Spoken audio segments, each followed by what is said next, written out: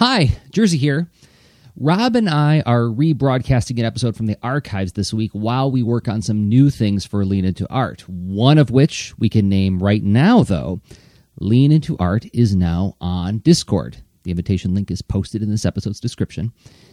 And you can join us there to comment on and discuss episodes of the show, propose topics for future episodes, and there's even more channels for leaners who support us on Patreon. Patreon.com/leanintoart, by the way.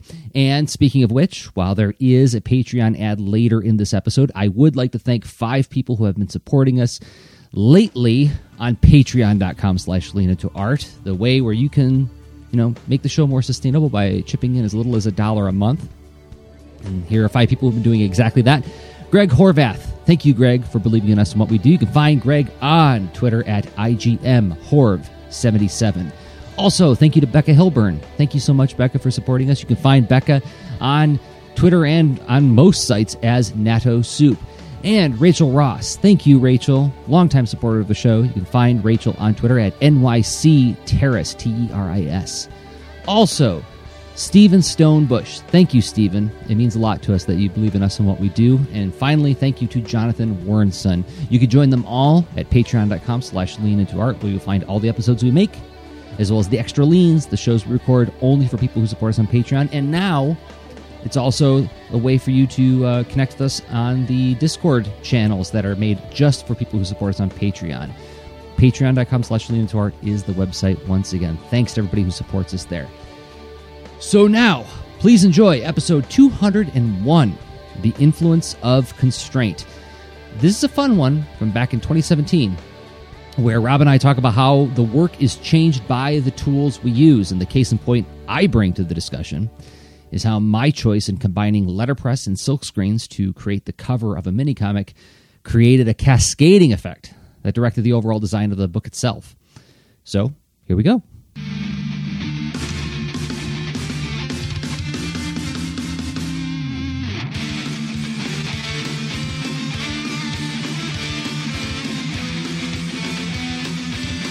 Hi there. Welcome to the Lean Into Art cast, a show where a few visual storytellers get together and engage with different kinds, sort of tease out different kinds of visual storytelling topics, making stuff, the lifestyle of people who make stuff, the kind of meta challenges that come around a lifestyle of making stuff. We think hard about visual storytelling, so you will too. My name is Jersey Droz. I'm a cartoonist and I'm a teaching artist, and the other host is... Hey, I am Rob Stenzinger. I am a user experience and game designer. User experience and game designer and a cartoonist in a podcast. What is that? This is a weird box of stuff. We should send it back. I don't know. Did you order this? Who knew that disciplines can cross over with one another? Surely there must be something wrong. Hey, Rob, how you doing? Well, I'm doing pretty well.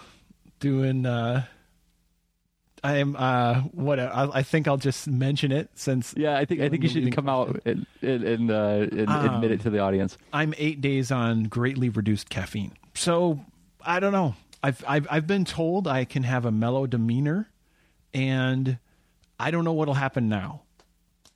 Time is going to stop. I might cause a time error somehow. Rob is going to actually get so mellow he's going to cause local time dilation where he feels like everything's happening normally, but by the time he stops talking, we're all 300 years older. Like, where'd everybody go? This doesn't say Google anymore. Like, this doesn't say Robotron Hangouts. All right. Oh, but what, caffeine? No caffeine. Wow, that's greatly reduced. Yeah, a couple of green teas as opposed to like approximately 6 coffees. Like that's like one of my last really big vices is a lot of caffeine, a lot of coffee. I don't know, and I don't think we've ever talked about that as a topic, have we? No, we have not. And we've done self-care episodes, but not like food. I don't think. Yeah, true. But yeah, this is an experiment. It's a time of year where I tend to take on those kind of challenges, and it's been going well. Like I said, 8 days so far, and this is just my quirky thing that I do where I'm like, well, that sounds like a good challenge, so yeah, why not? We are entering the season of challenges. It occurred to me the other day that Inktober is coming, right around the corner. Mm-hmm. Roughly speaking. Right after that is Art Sound Off. Mm-hmm. And these are art challenges with different kinds of constraints to get you motivated to engage with something, give you a starting point to engage with something. And I've been having some interesting thoughts about what I'm going to do for my Inktober challenge this year. But I'm trying to find a clumsy way to segue into what this week's topic is about. This idea of the influence of constraints and how constraints influence the things that we make, right? And we've talked about this in the past about, and I know this is like an old saying that I like to trot out all the time in my classroom, is that limitations breed creativity. If you walk up to somebody and say, tell me a story, they're going to go, but if you say, tell me a story about your 7th birthday, suddenly you've got like a beginning point. You've got a place to jump off of. And that limitation, which could feel like it confines you, suddenly liberates you to explore a lot of dimensions of that one day. Right. But this is not talking about necessarily storytelling limitations. We're talking about a different kind of limitation, right, Rob? Yeah, I think it's it can be with unforeseen consequences on a project where you've chosen some constraints, and of course those were likely well-serving and well-met at some point in time, and you got going on a project, you get a project, maybe even fully produced, but then, there's this other side effects that can pop up. And this wasn't inspired by any chance by last week's extra lean that we recorded for the Patreon supporters, was it? It totally was. Actually, I was doing a little bit of reflection on my own after that, and I thought, wait a minute, this is a full-on topic. We need to visit this.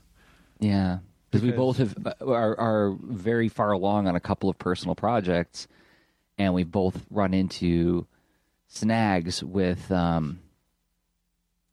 final implementation, right? And due to some choices we made early on about format, structure, approach, and delivery, and so on.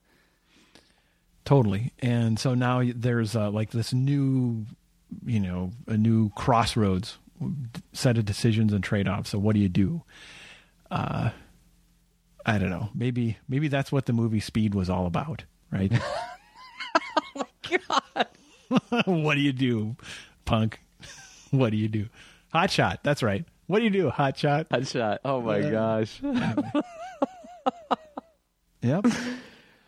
And you know what? I would say it's like if we're an overview section. Most of the time, I'm okay with that. I'm okay with running into those friction points because it usually results in me kind of going back and reinvestigating the initial idea and finding a more interesting solution. But I'm betting we both have examples where it didn't net any positive results either, which we'll probably talk about in the 10,000 feet up section. I imagine. I mean, so like these roadblocks, I mean, maybe there's a workaround and you can sort of look back and appreciate how you learned, but like sometimes a roadblock just is a roadblock and not that. And sometimes rewarding. the roadblock is a detour saying like, no, you thought you wanted to make this, but really what you need to make is that. And you're like, oh, I'm so glad I ran into that, Yeah, quite true. So what do you think? I'm ready to hit it. You want me to hit the music? Yeah, let's dig into this. All right. How about we just start out super intense? Get into it. Always this is a deference. This is a deference to your lower caffeine level. All right, so we're on the ground, which is to say, like the section where we talk about actual, hands-on approach to the topic. Well, what does it look like when we've engaged with this thing? And then we'll go back and get 10,000 feet up and maybe talk a little bit about the philosophical aspects or abstract aspects of this thing. So how about comparing and contrasting some situations where the platform or the tools that we chose have led to unforeseen influence on the work? You want to go first, Rob? Okay. Guitar Fretter. Guitar Fretter is a game I made a few years back. I've updated it a few times. Not quite once a year, almost like, 0.75 times a year or so.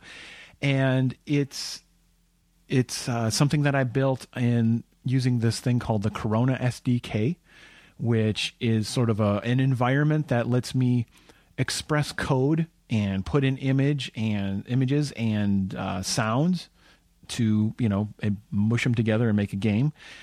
And it turns out that they make it pretty easy to get that game onto iOS, and whether that's iPhone or iPad, and then also on Android, both phones and tablets. And now they've expanded to other platforms, even where Mac desktop and Linux, or Mac and Windows desktop. So kind of interesting. And however, okay, so I build this game using the Corona SDK, and I get it out in the app stores, and it has a fine life for, I think, like 7 years now. And this is a funny constraint. So that platform is something I could have chosen other things to do that. I could have chosen to go native, to say, like, I'm going to build this in Java for Android. I'm going to build this in Objective-C for iOS, right? But this platform had this amazing thing where express your game with one set of files, just a little bit of extra configuration, a little bit of extra icons. And hey, guess what? Same code, different platforms, runs great. I mean, that was a very promising thing for me, and where I was like, this looks fantastic. I just need to get a little bit more comfortable with Lua as the programming language. A quirky thing, but totally learnable and no big deal. So it fulfills its promise. Years pass, and then I get this surprise, right? This is the whole, like, there are trade-offs when it's like, I built on this platform. It would have been hard to do a lot of things that felt like native application specific, right? Like if I made a form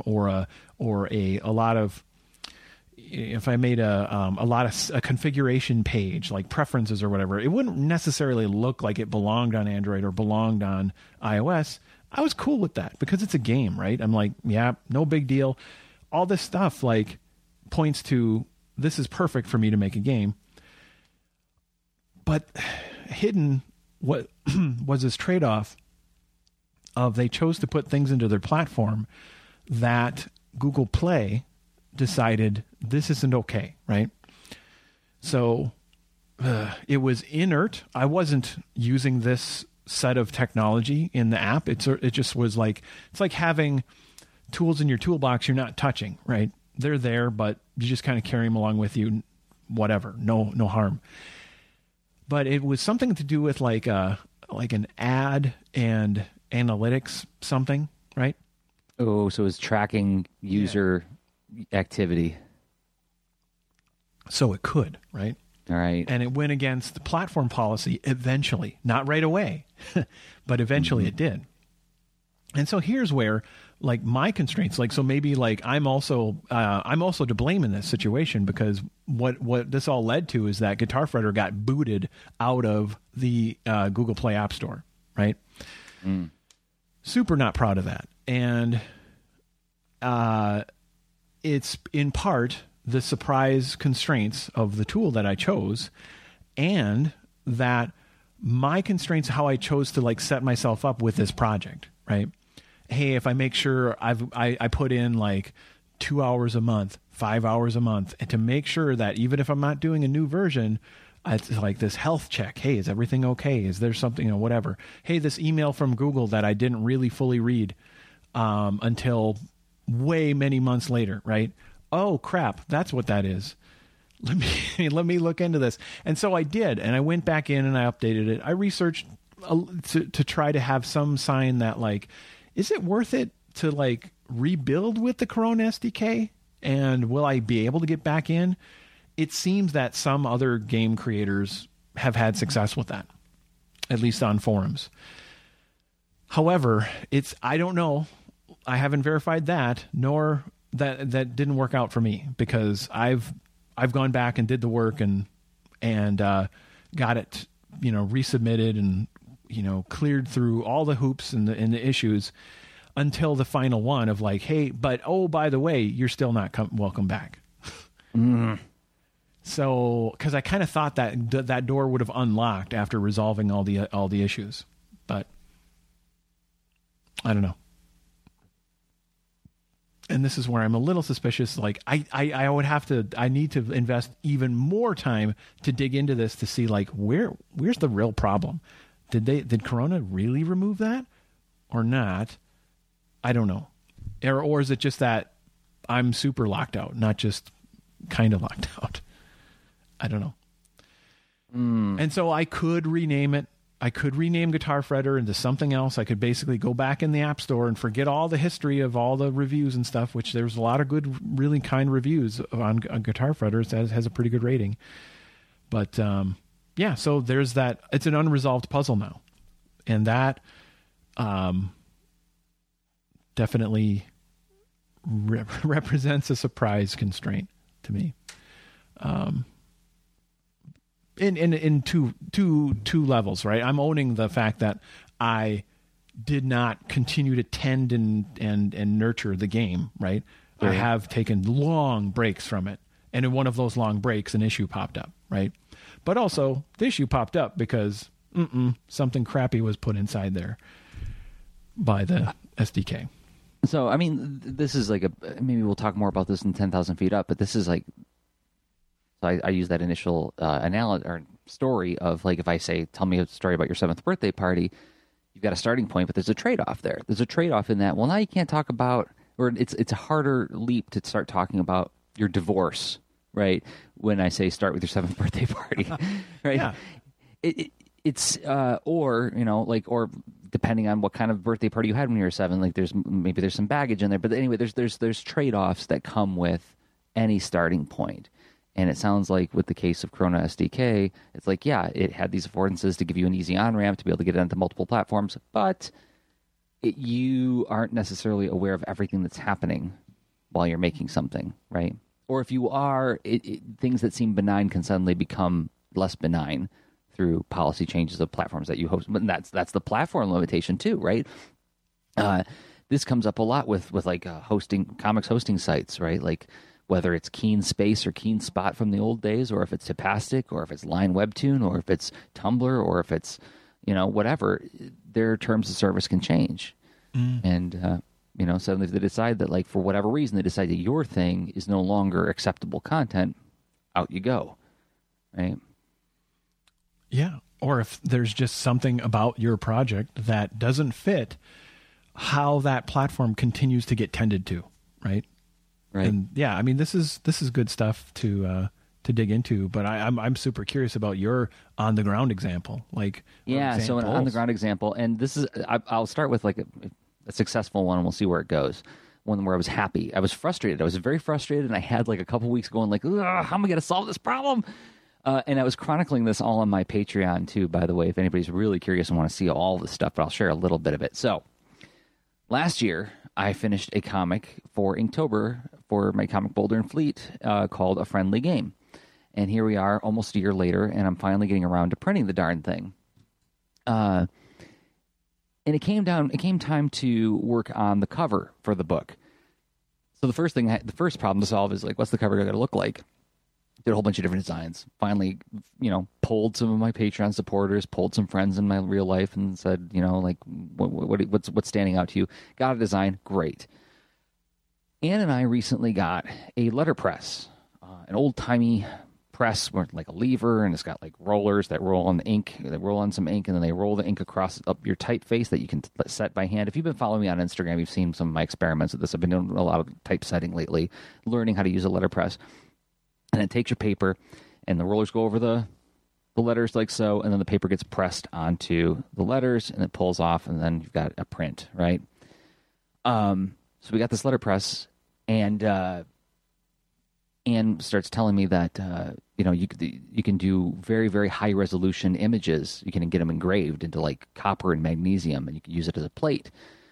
And as some of you may know, I mean, for years I've been making Boulder and Fleet mini comics that I screen print the covers, and I'm holding one up on the screen right now for those who are just listening. And what I love about it is it creates like this nice textured feel. Rob, you know what I'm talking about. It's like you feel like this nice high quality paper, but then there's like this tactile thing that happens with the silk screen ink, right? Oh, it's a beautiful touch, and it pops out visually and then tactile when you pick it up. It really stands out, and it makes a mini comic feel like an art object, which I really like. Mm-hmm. Well, the problem is that you can only get so high definition with a silk screen. Like, you know, you can only get like so much detail, and that I ran into that with the Pickles and Taft comic, which I'm holding up to the screen. We'll see how good it shows up. But like there was more detail on this initially, and then when I tried to burn the screen, it was like, nope, not all that detail is making it in there. And it was a really high resolution screen I was using, so I had to like dial it back. Well, when it came time to do the cover for a friendly game, and we got this letterpress, and Ann says, "Oh, you can do a much higher resolution image." I'm like, cool. So I come up with this design. And it was originally intended to be a 2-color. So like this plant monster we see would be filled with 1 color, and then our heroes would just be rendered in line art, and I would use like maybe a lighter color paper. So it'd be like a two pass. I'd get 2 plates made, one for the background color, one for the foreground color. Well, as it turns out, because I decided to do a wraparound cover, I created a cover that's too big for the press that we have. Our press is 5x8. To print on a mini comic size, like for instance, if I were to open up a mini comic like this, we're talking, I should say 5 inches by 8 inches, I should say. And so this cover opened up is 8.5 inches wide. Or no, this is 5.5. What is this? This is like this is 5.5, right? By 8.5. Yeah, that's right. So it's 5.5 by 8.5. So I'm a half inch shy on each side, which means, okay, well, and I talked to some different people, and I'm like, well, what do you think I should do? And they're like, well, just make the cover smaller and have more negative space. I'm like, oh, no, I don't want it to look like that. I want it to look like what I want it to look like. So I scratched my head about this for a long time. What am I going to do? My chase or my letterpress won't fit it. I really like this design. I don't want to throw away the wraparound, because like that was another option. It was like, let's just not do a wraparound. But if you look at it and you see it opened up, it's like, it's really cool, right? Like you see the monster about to get the heroes in the cover, and then you look around the back cover and you see, oh, there's a lot more to this monster, right? And there's poor Maggie being strangled by the monster at the top of the back cover. So after puzzling, I was like, well, wait a second. Silk screen can only give you so much resolution. But it's a good enough resolution for a color fill. And if I do now actually have here the transparencies, so I can show you. So what if I did a color fill of the background color, then do a highlight color, and then the line art would be turned into the plate, and which makes it just small enough. It's just narrow enough and just short enough that it fits into our press. So I can print the high resolution line art, which gives me, I went from a 2-color print to a 3-color print, because lining up 2 color fills would be relatively easy. And then lining up the line art over top on the letterpress is much, much simpler than doing it on my screen printing setup. I don't know if I explained that very well. I think you did. I mean, it sounds like, I do have a question, that, all right. So my understanding is you have, the letterpress isn't big enough for your paper. So but yet, you were able to turn that into something that works, given, switching jobs, as far as like, okay, I guess screen printing could do a different job than the letterpress, but then how does that work in the end if the letterpress is still not So the letterpress size for your paper? The letterpress can fit the paper just fine. Oh. It's just it can't print the plate that big. So if you look at the images I have on the screen, I'm going to zoom in on one of them so you can see. So the yellow that we see here with the Boulder and Fleet logo and the color fills and the characters, the yellow, that's screen printed. Then the light green that we see inside of the plant monster, that's screen printed. But then the line art, that dark green line art around the characters, if you look, none of that line art goes higher than Maggie. Right, it stops at Maggie, so it's shorter than the actual page, and then also because the plant monster stops about a 1/4 inch before the edge of the page, it's narrower in width than the image. So the plate now fits in the press, but I can still have a cover that has a full bleed and takes advantage of the whole size of the paper. Right. That's awesome. Okay, great. Have you done a test yet? Actually, I'm doing a test of the letterpress plate next Wednesday. So cool. I'm going to letterpress lab at the Ann Arbor District Library, and I'm going to do a trial run of printing with that plate. I haven't done the screen printing yet because I got to burn the screens. This transparency I was holding up a second ago, this is to burn my screens for doing the two colors underneath. So once I run the test next week, and man, there's so much in art that's all about testing, right? I'm testing on different materials, testing on different paper weights. I want to try on 100-pound paper versus 60-pound paper. What's it going to look like if I print on paper with this much tooth versus that much tooth, So much little fussiness that goes into this thing. But once I got that test done, then it'll go on to, okay, well, now I'm going to screen print them, and I'll do probably like 300 two-color passes, maybe 500. I might do 500. And then, because I'm only going to get maybe 70% of those are going to be any good. And then I'll hopefully get like close to 80% letterpress finished, like the final pass, which will bring me down to whatever, like 300 covers. Wow.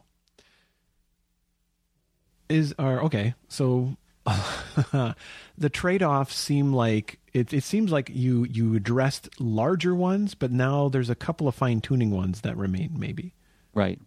Yeah. Okay. Because I addressed the design constraint of how do I get this really high-resolution image printed on such a small space and printed in a way where I'm doing it by hand, right? Because I could send this to Kinko's if I really want to, or FedEx, whatever you want to call it now. I could send it to a local copy shop if I really wanted to.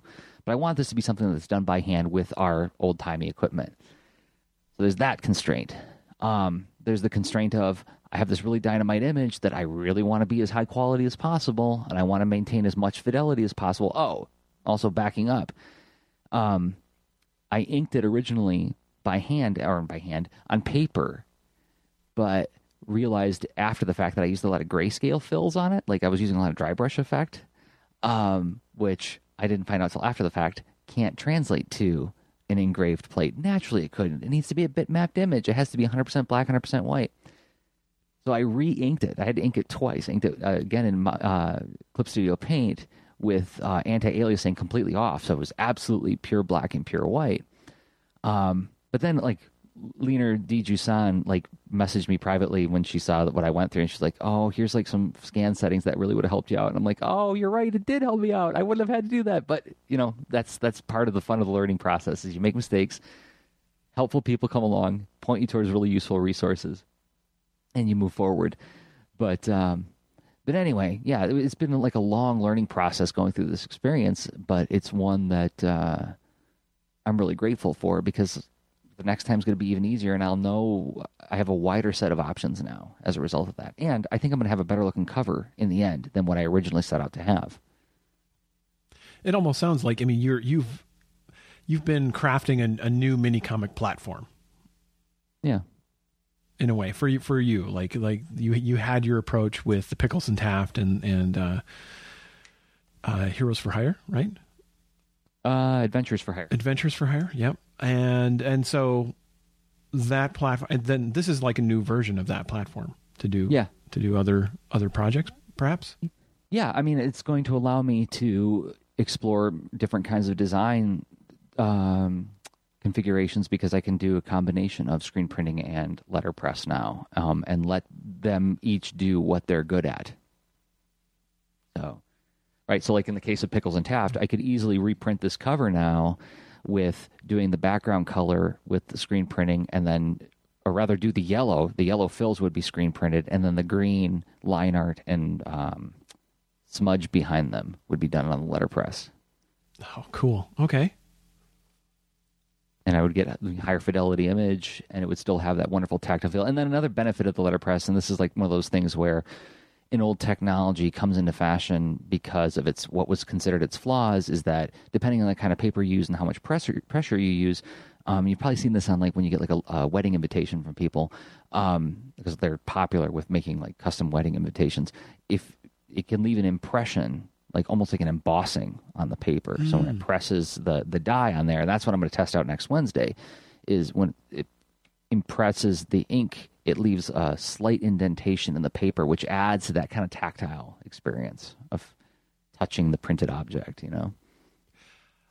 Yeah, how awesome. And I don't know how annoying that has become less common, but I suppose it's been, it gives it a new life because it's special again as well. Yeah. So and from what I understand, in the old days when they were more widely in use, that was actually considered poor printing. Like, oh, you shouldn't have impression. It should just be like lightly glanced on the paper and it should feel perfectly smooth. So now this thing that was an idiosyncrasy and kind of a flaw becomes what makes it desirable now. Because you can't replicate that with other kinds of... You can't use an inkjet printer and get that effect, right? So... No.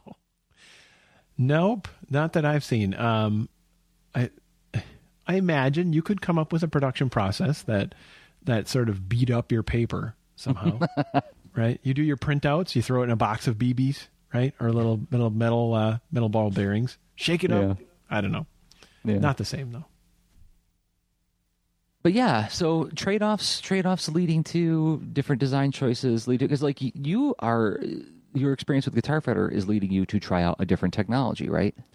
Well, absolutely. And so one of the reasons I'm exploring Unity is based on my experience in working with other platforms. I have mixed feelings about things like the Chrome SDK. I have and also that this Panda Needs You isn't built in that. It's built using JavaScript and web technologies, but it's packaged with something called Cocoon or Cocoon.io. And that has some trade-offs and whatnot, and can reach some platforms yet not others, where Unity comes along, Unity 3D, and it can reach a wide variety, and it's honestly a mind-blowing variety of platforms. Like I could anyone can build a game in that and then have it be potentially able to reach like the Xbox One, Nintendo's systems like the Switch or the Wii U, and even like the 3DS, and of course desktops and Linux, Mac, Windows, on and then mobile. I mean, it's the amount of platforms you can reach is amazing.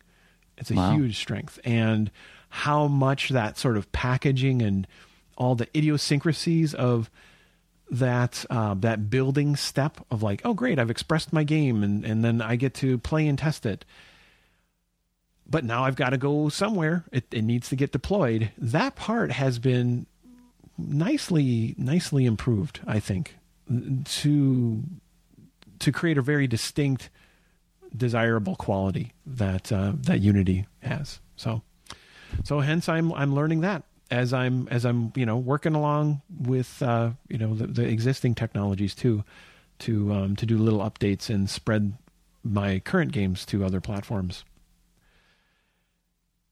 Very cool. Yeah. So it sounds like we're both headed in hopeful directions despite some initial frustrations. Yeah, absolutely. I mean, what other choice is there? Well, let's explore that in 10,000 feet up. Okay. Because I mean, does it always turn out for the best? Are we like Spock in Star Trek VI, that we must have faith that the universe will unfold as it should? Or are there instances where you're like, you have to just, oh yay, get out of here, getting while the going's good. So, sure. Sometimes abandoning ship might be the best the best outcome available. Sounds good. Let's chew on that after a little break. All right, so we'll do that in just a minute and a half. But first, we have to thank some people who make this podcast possible, and those people happen to be the folks who support us on Patreon. What is Patreon? Well, think of it as a way to give a monthly vote for the show. You believe in us, you believe in the stuff that we do, and for as little as $1 a month, you can let us know that, help make the show more sustainable, contribute. And if enough people contribute to the show, then it will indeed be sustainable. Our time will be paid for. And we want to thank 5 people who have been doing just that, who have been believing in us and voting for us. And first, we want to thank Jonathan Warrenson. Thank you, Jonathan, so much for supporting the show. We are LA Tech. You can find We Are LA Tech on Twitter at Get This, We Are LA Tech. Thank you for supporting the show. Also, Marianne, longtime supporter of the show, and we deeply appreciate your support. And Brandon Dayton, at Brandon Dayton, one of the co-creators of Sketchbook Summer. That was a fun time. Thank you, Brandon, for believing in us. And finally, the mysterious K.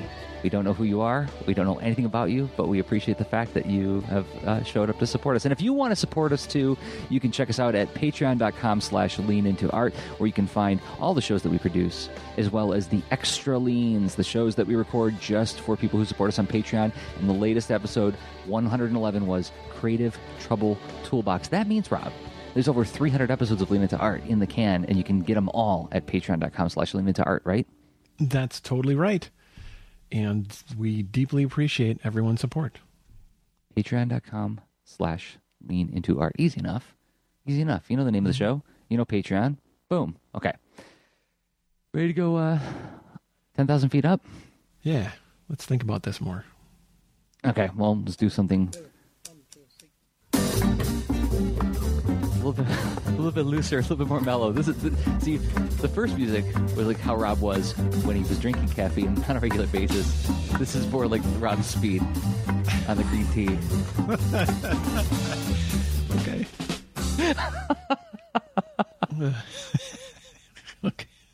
What? Upright bass.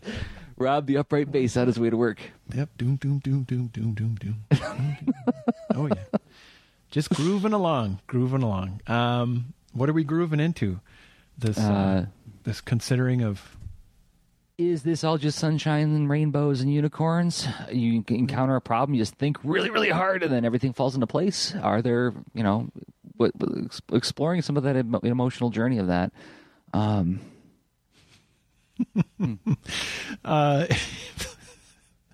Survivor's bias. Yeah, it's so funny. I do not recall what I read, but it's someone kind of made an equivalence to some TED Talks in Survivor's bias, right?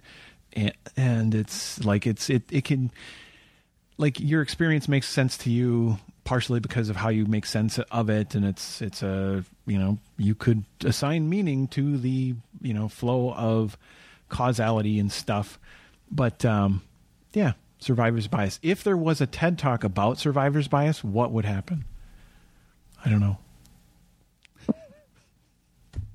It's long walk for you. It would fold into itself. Fold into itself. Whoop. Yep. Now it's an 11th dimensional micro object. Yeah, I mean, that's. I think we should acknowledge that trap, though, right?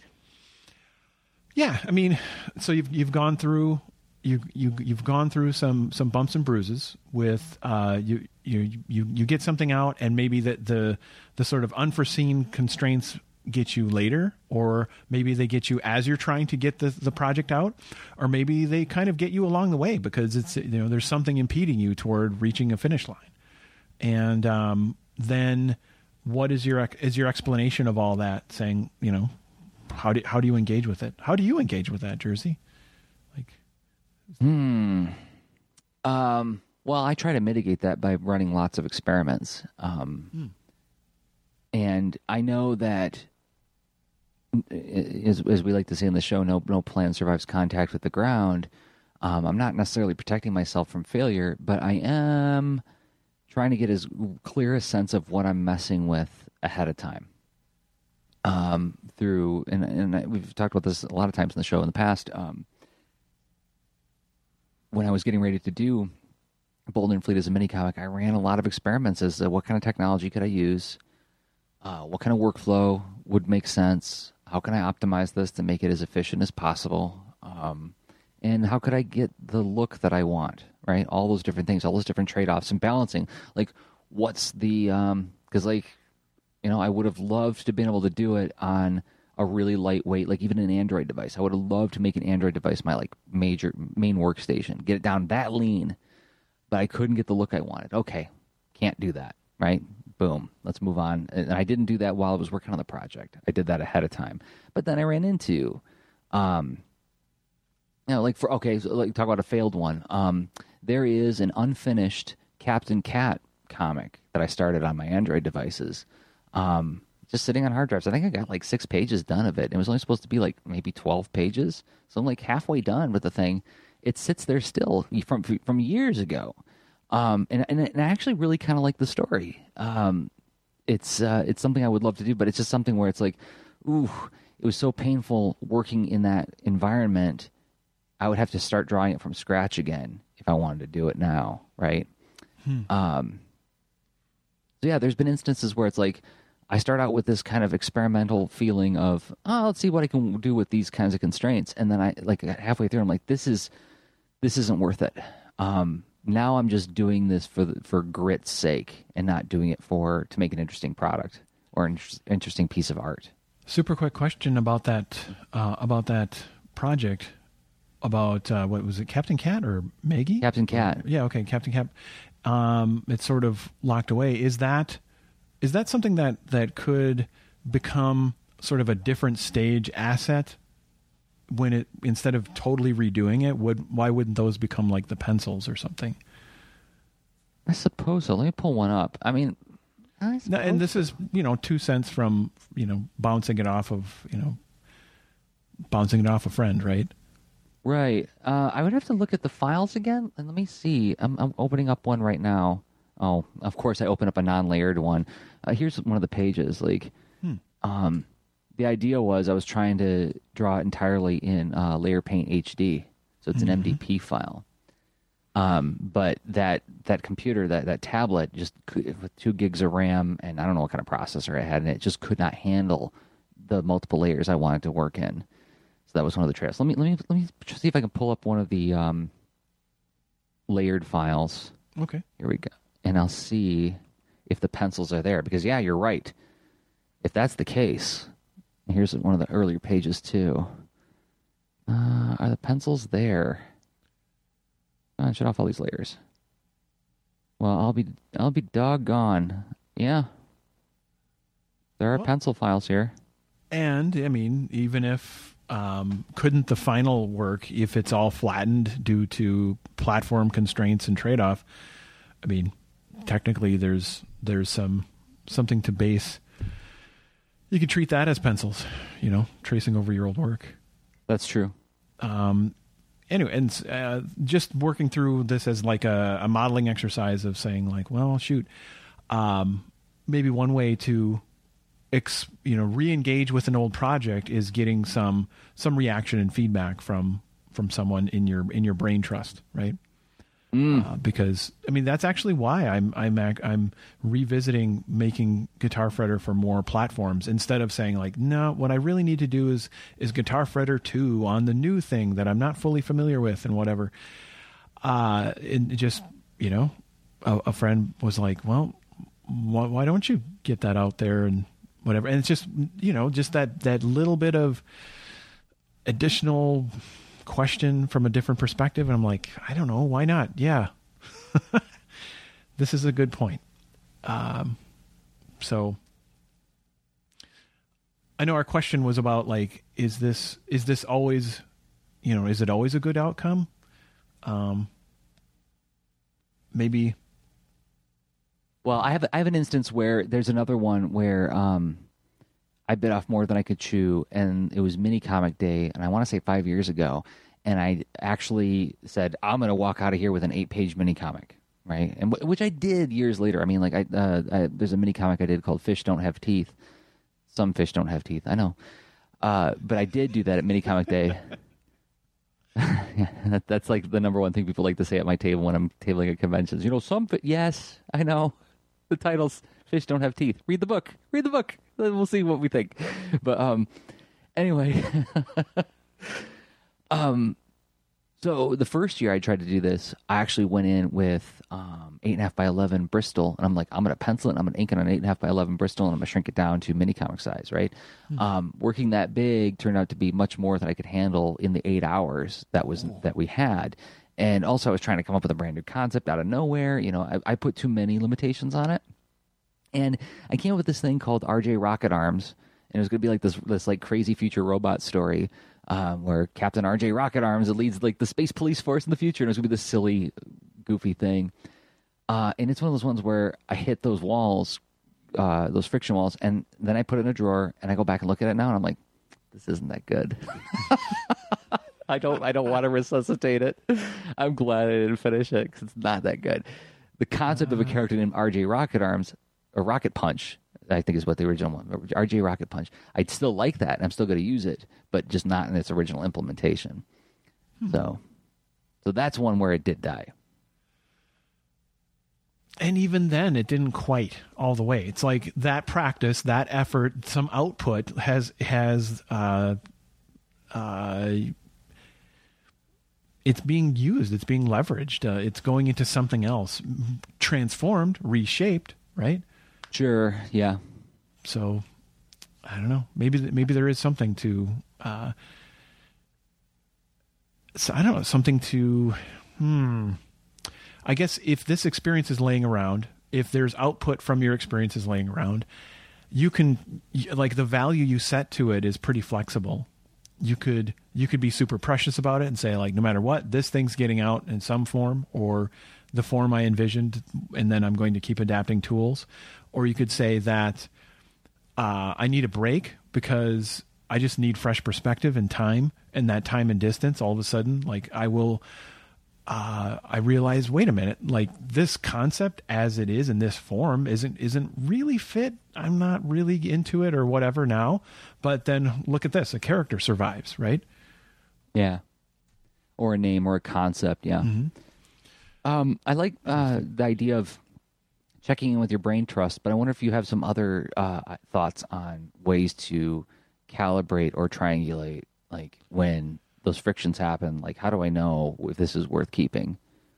Well, let's see, if it's worth keeping, and that's something that's changed for me over time. Like, I was planning on doing Underwater Tomato Ninja as it is, more or less, as like an app store game, and just as a demo, another way to get the name out there and stuff. And so Underwater Tomato Ninja is a sort of it's a game that I released with the book, create a game construction kit, Underwater Tomato Ninja Edition.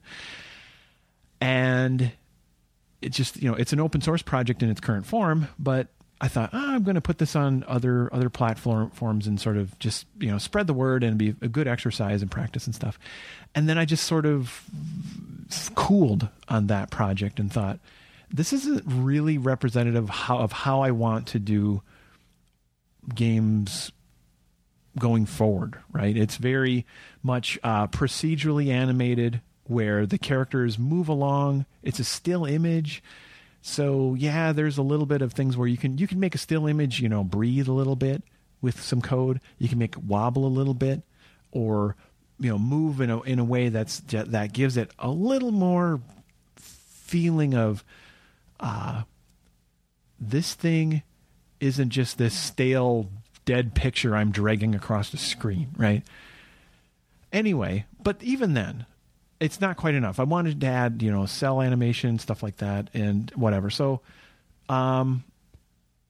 there's a lot of these. There's a lot of these things that I've tabled, but then all of a sudden, I'm working on, Ninja versus Tomato King. So, like, that's one of the games I'm using to teach myself Unity. All right, so interesting shelving, maybe not of a project where it sort of generates as a new thing. But like when I'm looking at that, I think sometimes I'm looking at myself as the mismatch of, like, maybe my expectations were just out of alignment. Like, what kind of time do I have to put into this? And is this am I trying to build a thing that's well suited toward my available resources or habits, right? And so I think there's a sort of me as I'm an important aspect of my toolbox, right? But then platform mismatches happen. And then sort of what do you do, right? And because, like, you mentioned, you didn't say, like, future proofing. You said something like you don't expect to be able to protect yourself from like unforeseen complications of making the thing. Right. I'm not trying to make a bulletproof vest by doing experiments. The experimentation is to manage risk. and to get, I don't know how it is for you, Rob, but for me with my creative endeavors, I think of this example that I once heard my teaching friend Mary Jo once say, is that you go to see the movie, you go to see Harry Potter, and you go, that's not who should have played Ron Weasley. And the friend says, well, who should have? I don't know, but not him. You got a picture in your head. You have a clear picture in your head, but you can't see it. I mean, your brain's got to figure it out, but you can't conjure that visual. And I feel like that's how creative projects start for me a lot of the times. Like, I have this feeling, I have this gut reaction, like it's going to feel something like this. I can't clearly speak to it. I can't describe it very accurately. And the experimentation becomes a way of me finding the language. That's part of it too. So it's not just about diminishing risk. It's also about me like sort of like forging the image for myself.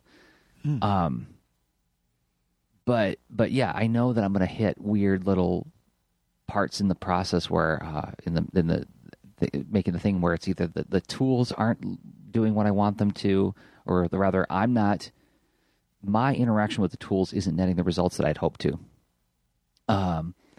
Or the platform changes, right? Or rules can change. For instance, like, yeah. No, and that can happen for a lot of reasons. It's very natural. You can think like, well, I loved this version of an app, but now they updated it, and my old one doesn't run anymore, or whatever. And now what? Because I don't really like the choices they made, or the company goes out of business, or the particular model of pencil you love is no longer being sold, and all that stuff. You're hitting me at a pain point. It can happen for totally natural reasons. It can seem pretty personal and frustrating, but like, here you are now. It's your problem regardless, right? Right. I even had it happen with paper, right? Like there was a brand of Bristol that I adored for many years, and all of a sudden I started buying batches of it, and like half of it had like, it would the fibers would like kind of fray up when I was working on them. Or crow quills. Like I was a big lover of crow quills for a long time, but I noticed that sometimes the quality of construction would be a little shoddy. Or I'm using strong language. I mean, the quality would not be consistent, and some batches would not be awesome, and some batches would be super awesome. So it's like, yeah, you're really at the mercy of some of the things, like the bigger ecosystem. Yeah. Which can seem for, yeah. It's like some little weird change, like halfway across the planet, where someone used one supplier to get the metal for the crow quill nibs, and then was like, well, we got a better deal from this other one, or that one went out of business, and now they're in the situation of like, well, shoot, I had this reliable source, and now what do I do? And then they make a change, and it has these rippling effects, right? Yeah. But here we are, and we experience it, in our place in the ecosystem. Right. Killer Maddie in the chat is actually asking, how do you decide when to give up on a project or power through? We've been kind of dancing around that a little bit. And I'm wondering if we could make that our final thought today. But it's like going back to the RJ Rocket Punch thing I was talking about. That was a situation where it's like, I was like, let me put it in a drawer. Just need to step away from it. Give myself a little breathing space, then I'll come back to it. And then I came back, and I was like, no. That's ugly, baby. I don't want that one. So, sometimes it's that. But I'm sure there's some other, decision-making strategies that we've used in the past.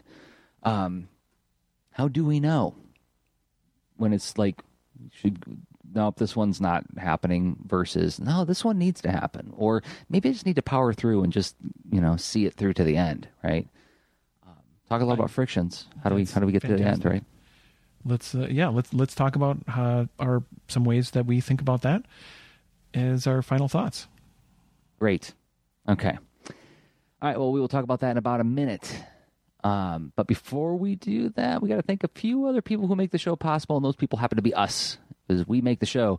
But we also make other kinds of stuff, which feeds all of our ideas that we explore on the show. And the first thing I would like you to check out of mine is a comic called Boulder and Fleet. I've been mentioning it a couple times in the show today. What is it? It's about two best friends who try to go into business as adventurers for hire, which means we're going to get in adventures, which means we're going to find ourselves in danger, which means, my partner's a pacifist. How do we solve problems with dangerous people when one of the characters doesn't like to fight? And as you can see, it's got cute animals and people clothes and crazy bug monsters and armor. A combination of action, adventure, and cuteness, and it's at boulderandfleet.com. And there is a Patreon where you can see a lot of my in-progress work at patreon.com/Jersey. Rob, you make a game. I do. And this one is called This Panda Needs You.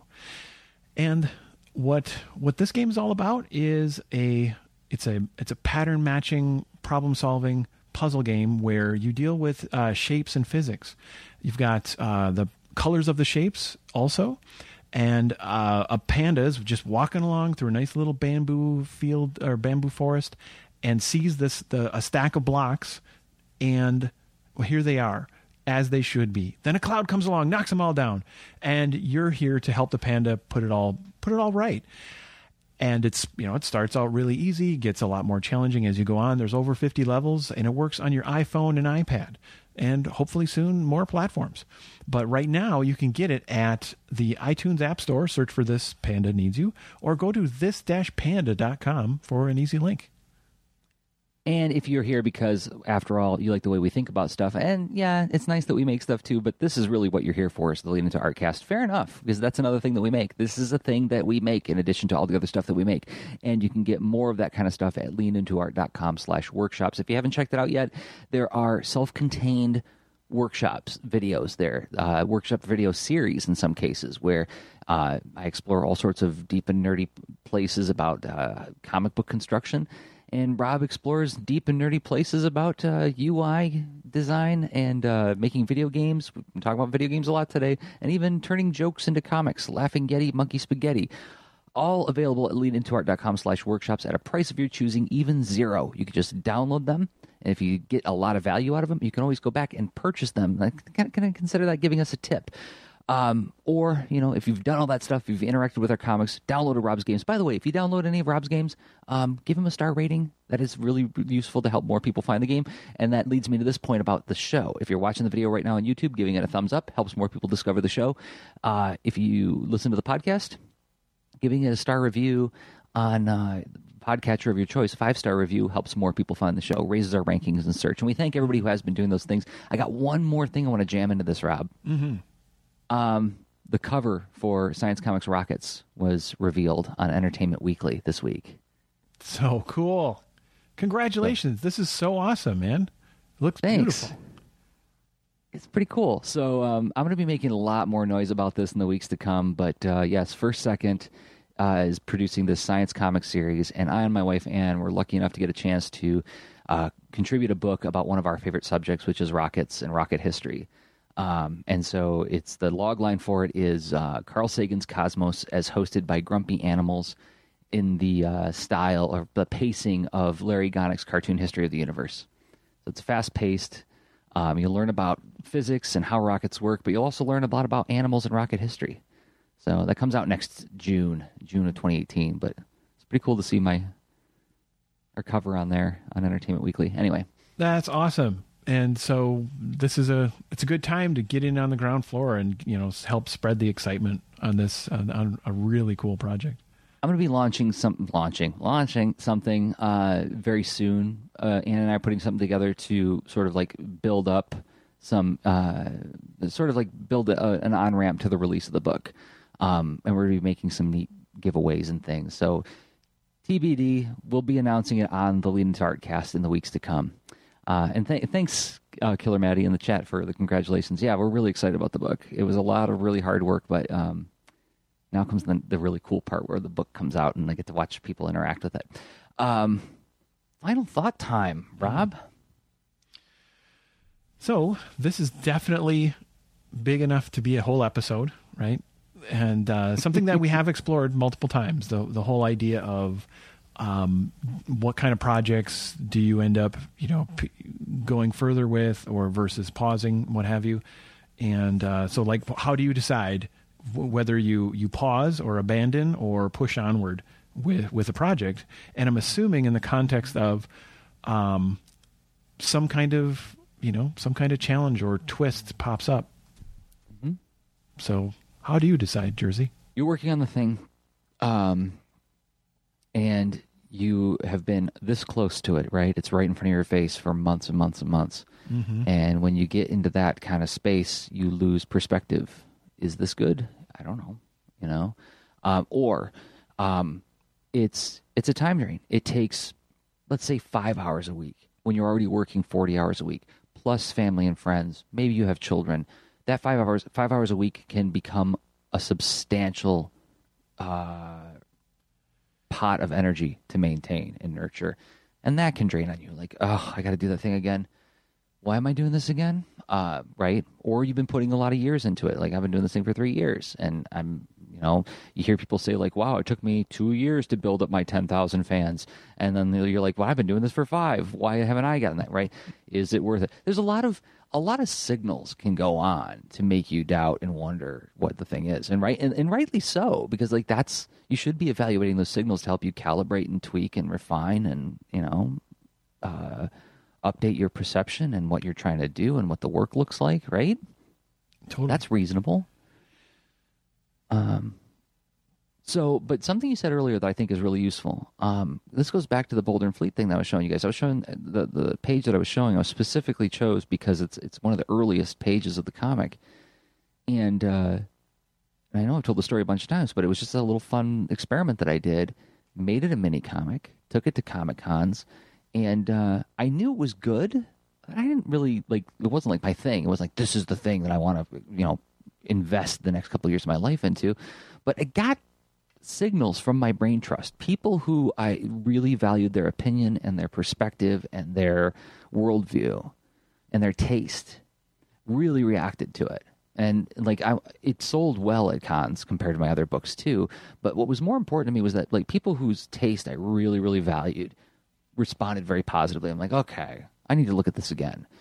And then also, those are the same people I went to when I hit the hard points in making the long Boulder and Fleet story, which took like a year and a half to make, called Mining for Trouble. Rob, you're part of this group. I have a small group of people. It literally is called like a circle of trust that I keep on Facebook.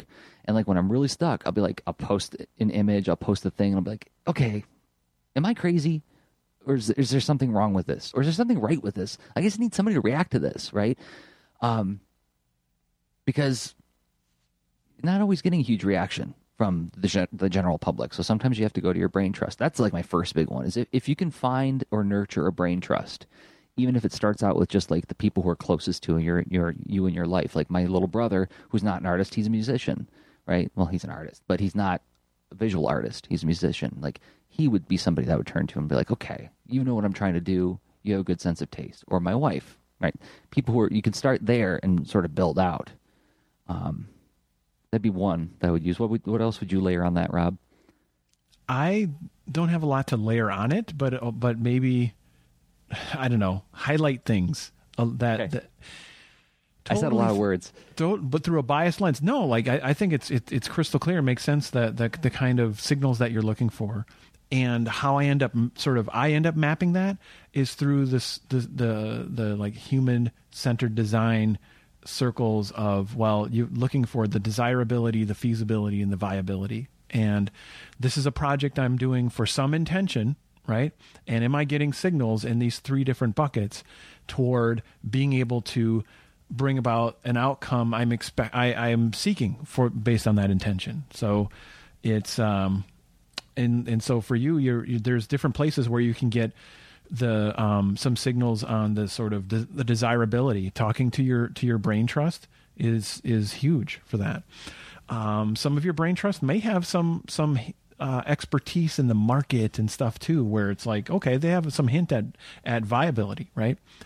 But then again, viability, seeing people actually buy something that's representative or related to the project you're working on, that's great evidence. That's a huge signal. That's observable evidence, real world behavior, money happened, engaging in trade for that thing. Huge data, huge signal.